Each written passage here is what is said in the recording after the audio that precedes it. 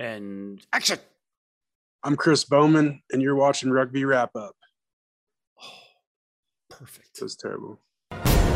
Coming up next on MLR Weekly, one of Major League Rugby's best players, the mythical Joe Peterson. Plus, highlights, opinions, and previews from Brian Ray, Dan Power, and Matt McCarthy.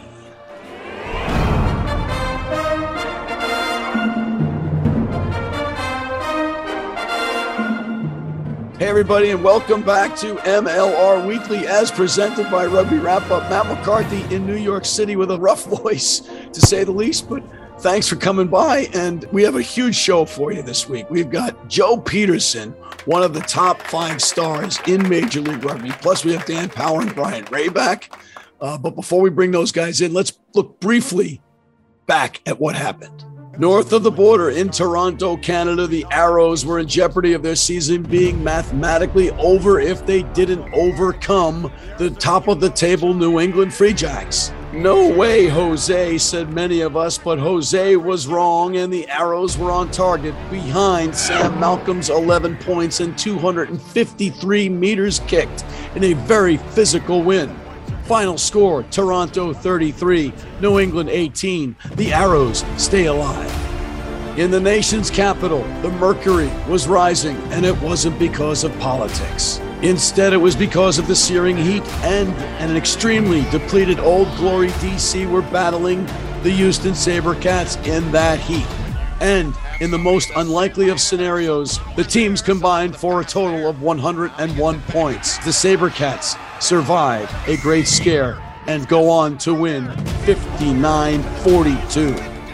In Dallas, the Jackals had all of Southern California, or at least the Los Angeles part of Southern California, squirming in their seats as Dallas had LA knotted at 12 at halftime. The shaken Giltinis poured it on in the second half and won, going away 56-12 to take sole possession of first place in the Western Conference. In New Orleans, there were some weird scenes inside the gold mine if you're a NOLA fan. The San Diego Legion, in desperate need of a bonus point win, had 5 players with more than 15 tackles, including 21 by Michael Smith.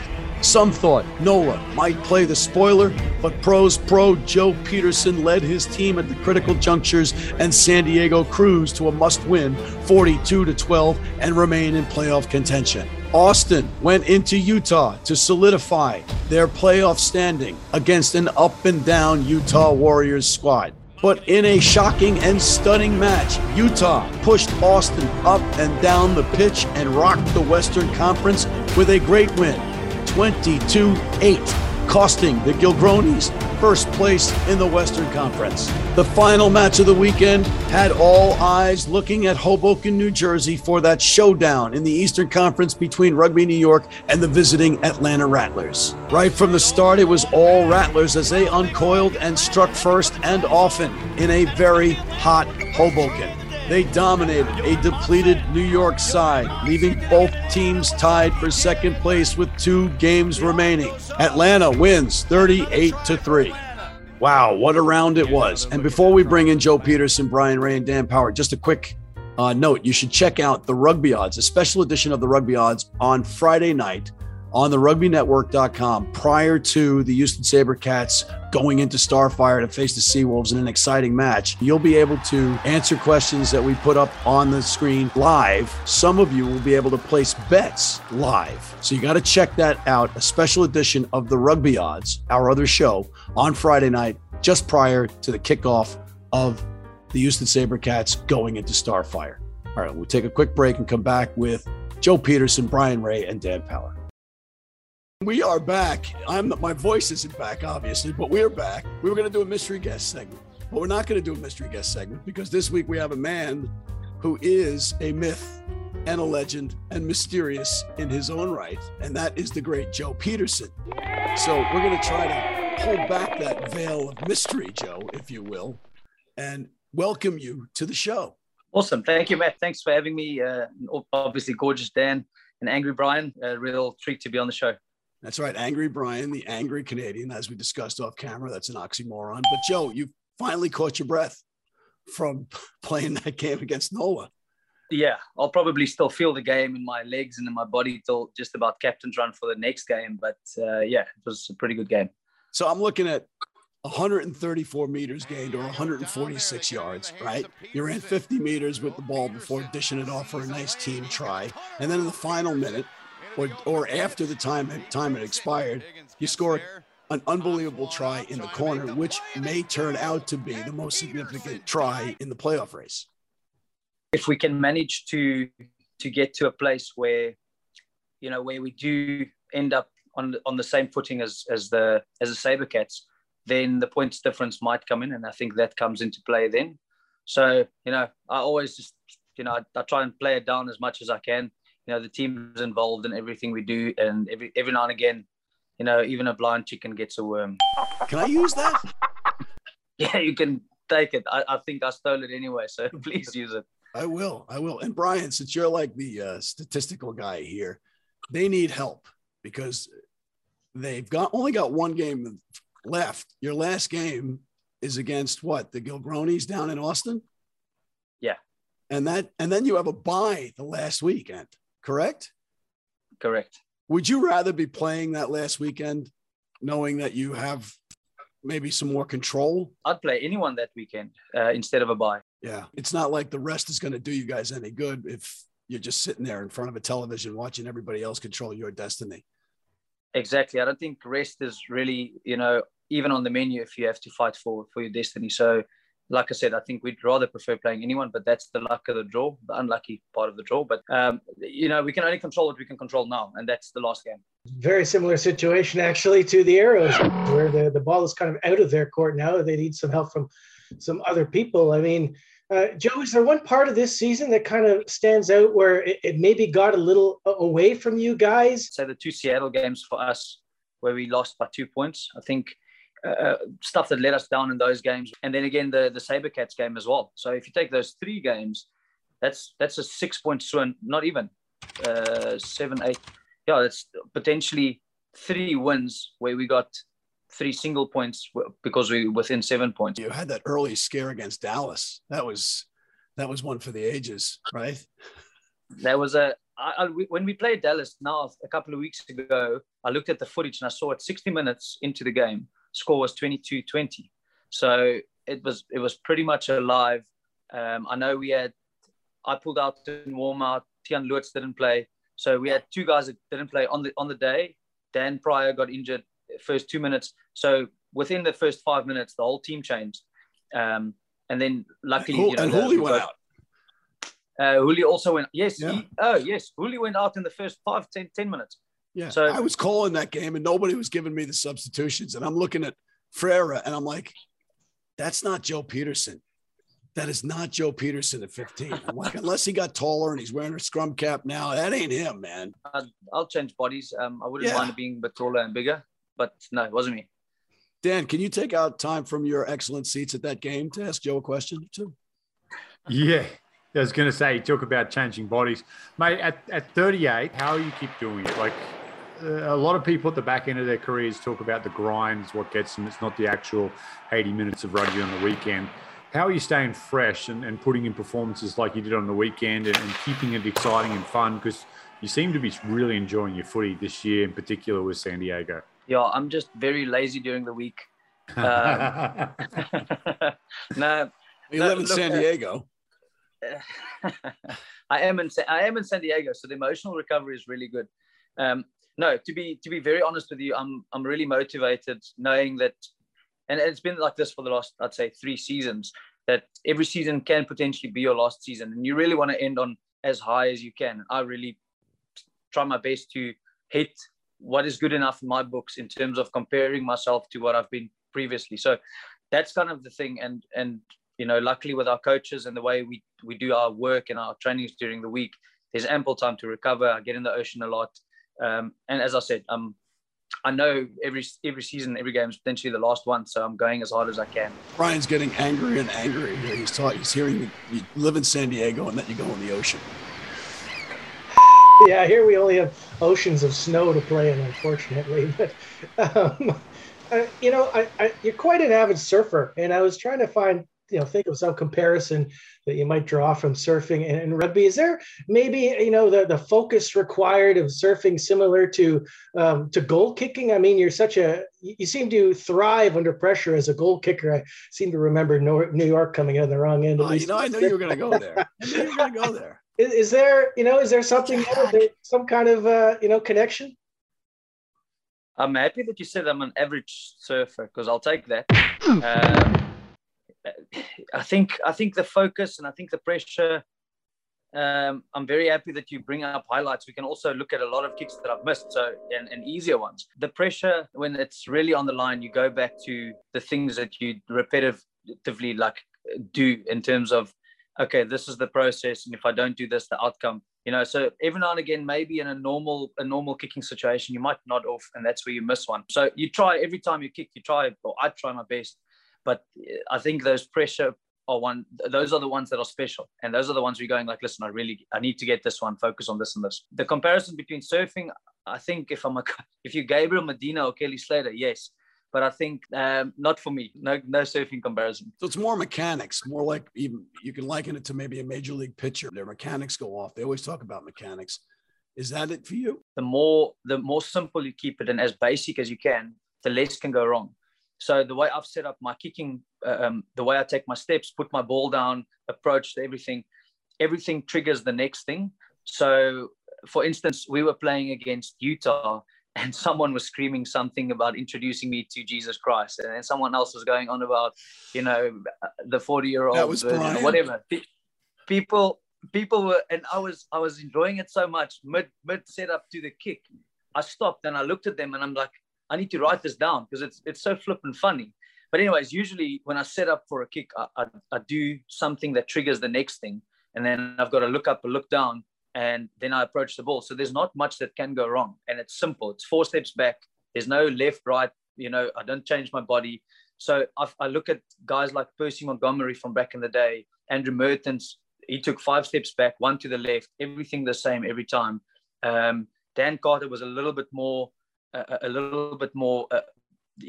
say difficult in that regard, but I think he's also just naturally a freak. So the guys who had simple stances really had a model for someone like myself to go, okay, if you do something simple and you keep repeating it and you hit the sweet spot and you're not arrogant enough, like hookers. Have you seen hookers? They throw and they've got another job, but they're always standing and they're admiring their throw. That's not what a kicker is supposed to do. So you can never throw.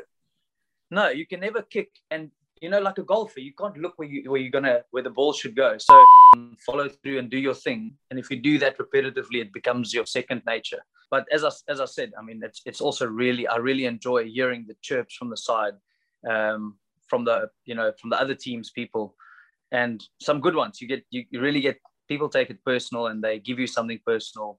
Well, you shut them up instantly, 99% of the time. I think it's because I enjoy those moments so much. I really enjoy being made fun of in that regard. Because then when you kick it over and you stop to pick up your tee and you look at them, then what do they say? They can't say anything. When I kicked, I hated silence. It was almost eerie, and the head noise starts. If it's quiet, I like noise, the Happy Gilmore, right? Pump the crowd up. And like you said, you get to hear some of the creative, descriptive words that the home crowd, if you're playing away, can come up with. What do you like? Do you like the noise? Do you mind if people yell and scream and make noise when you're kicking, or do you think there should be silence when you're kicking? Like yourself, I think it's a bit of both. But if you take the old school, the respect rugby traditional view, then looking at, I think is it Lansdowne Road in Ireland, where you can hear a pin drop. I think there's really something special to that. But then on the flip side of that coin, it's nice to hear people love their team so much that they'll shout something, personal to the poor kicker. So I really don't mind, but I do enjoy, people giving me a chirp. I just wanted to get you to comment. Ryan Mattias said you have great calves. That's all. That's a really, thank you. I'll take the compliment, but I think it's a lack of quads. It's a lack of quads, maybe. And are you afraid of Chris Bowman? I'm more intrigued by everything Chris Bowman. There's absolutely nothing to be afraid of. I think first impressions are sometimes misleading, especially in the Bowman case. But when you peel back the layers, he's extremely entertaining. Yes. He's set in his own ways, and that's probably the magic of Chris Bowman. I think he's the most social loner I've ever met, and he's just a good guy all around. Indeed. Brian, final question for our esteemed guest. How are you thinking about next year? Are you going to come back? What's the deal? Oh, the biggie for last. Yeah, I'm thinking about next week for the moment. It'll be really nice to have the mathematical equation work out for us, and play a few more games and then make a decision from there.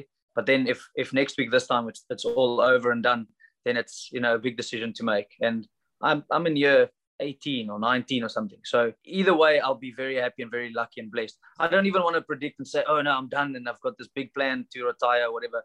And on the same side, I also don't have any plans. I'm always amazed when I see you be the last one up from tackling a hooker on a charge or something up the, it's not like you're hiding anywhere.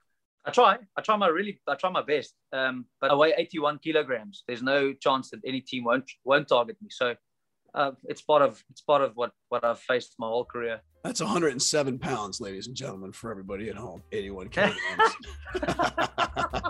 On that note, I want to thank Mr. Joe Peterson for gracing us. It was a pleasure and an honor, sir. Thank you. Thank you, Dan, Matt, Brian. You weren't angry at all. So very, very pleased with that. I appreciate it. I remember the last time we played against the Arrows in Toronto, we lost, but it was also in your 1 week of summer. Zing. There you go. You got it. There's an arrow through the heart. All right, Joe. Continued success, brother. We look forward to seeing you again. Thank you, guys. Appreciate it. Okay, that was the Joe Peterson, one of the top 5 stars in this league. And we're going to take a quick break and come back with previews of the upcoming matches after this. And we are back with Dan Power and Brian Ray. And guys, a huge weekend coming up in Major League Rugby. And there's only 2 left. And this one starts off with Seattle hosting Houston in a game both teams desperately need, Brian. Houston just sweated about 10,000 pounds playing in that game in DC, and they also ran the pitch. I don't know how many times to score all those points. So I think they're going to be a little bit tired for this one. Seattle coming off a bye week. It's a close game to call. I'm going to pick actually Seattle to take this one, but I think it's going to be really close. I think Houston will still take some bonus points out of this, but I'm going to take Seattle at home. I think as this game gets going, it's Houston's for the taking. They wrap up third place with a win this weekend. I like the Seawolves at home in front of that crowd, unless Danny Barrett is back. I like those big boys, those big bodies in Seattle, those mobile guys at Starfire Stadium. Then the rejuvenated Rugby ATL off of their thrashing of New York. Welcome in Toronto, who hasn't played on the road in a while, Brian. And since this is your team, let's go with Dan. Mathematically, the Arrows are still in it. Mathematically. But boy, oh boy, do they need some, back to the future style events to start happening for them. It's a tough place to go, Silverback Park, but I think if the Arrows can get out early, they're a chance here. Yeah, I think the thing that Toronto has going for them right now is they got a couple extra days off. They played that Thursday game against the Free Jacks, whereas ATL played on Sunday. And even though it was a thrashing, it was still a very physical match. And again, they played in ridiculous heat. So I think they'll be a little bit tired as well heading into they're still a formidable opponent. Let's not kid ourselves. So, I think if I was, making up odds for this game, I'd probably lean towards ATL as slight favorites, but I'm going to pick my Arrows on the road to get the win. That doesn't mean I'm convinced they're going to make the playoffs because, as Dan said, there's too many variables. If Kyle Bailey is healthy, if he is in that lineup, I think Toronto can knock off ATL. Who the flock are the Utah Warriors are hosting the Giltinis? The Warriors could spoil a lot of people's parties here in the next couple of weeks, Matt. LA, no Quade Cooper. Everyone got excited there for about 15 minutes until Brian said, pump your brakes. Not yet.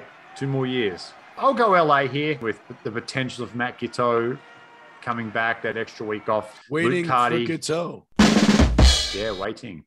Yeah, good one. And remember, Paul Lasike only came on in the second half, and when he came on, he started smashing people So I would expect him to start in this game. So that certainly makes it intriguing. But LA also rested a few of their guys. Dave Dennis didn't play again against Dallas. A couple of the guys were rested. So I'm going to back LA on the road, but I think this is going to be a really entertaining game. Anytime that Utah is within 20 meters of the try line, they should just line up in the I formation and hand it off to Lasike, because he looked like he was just dropped, beamed down from an NFL game and just barreled into the try zone.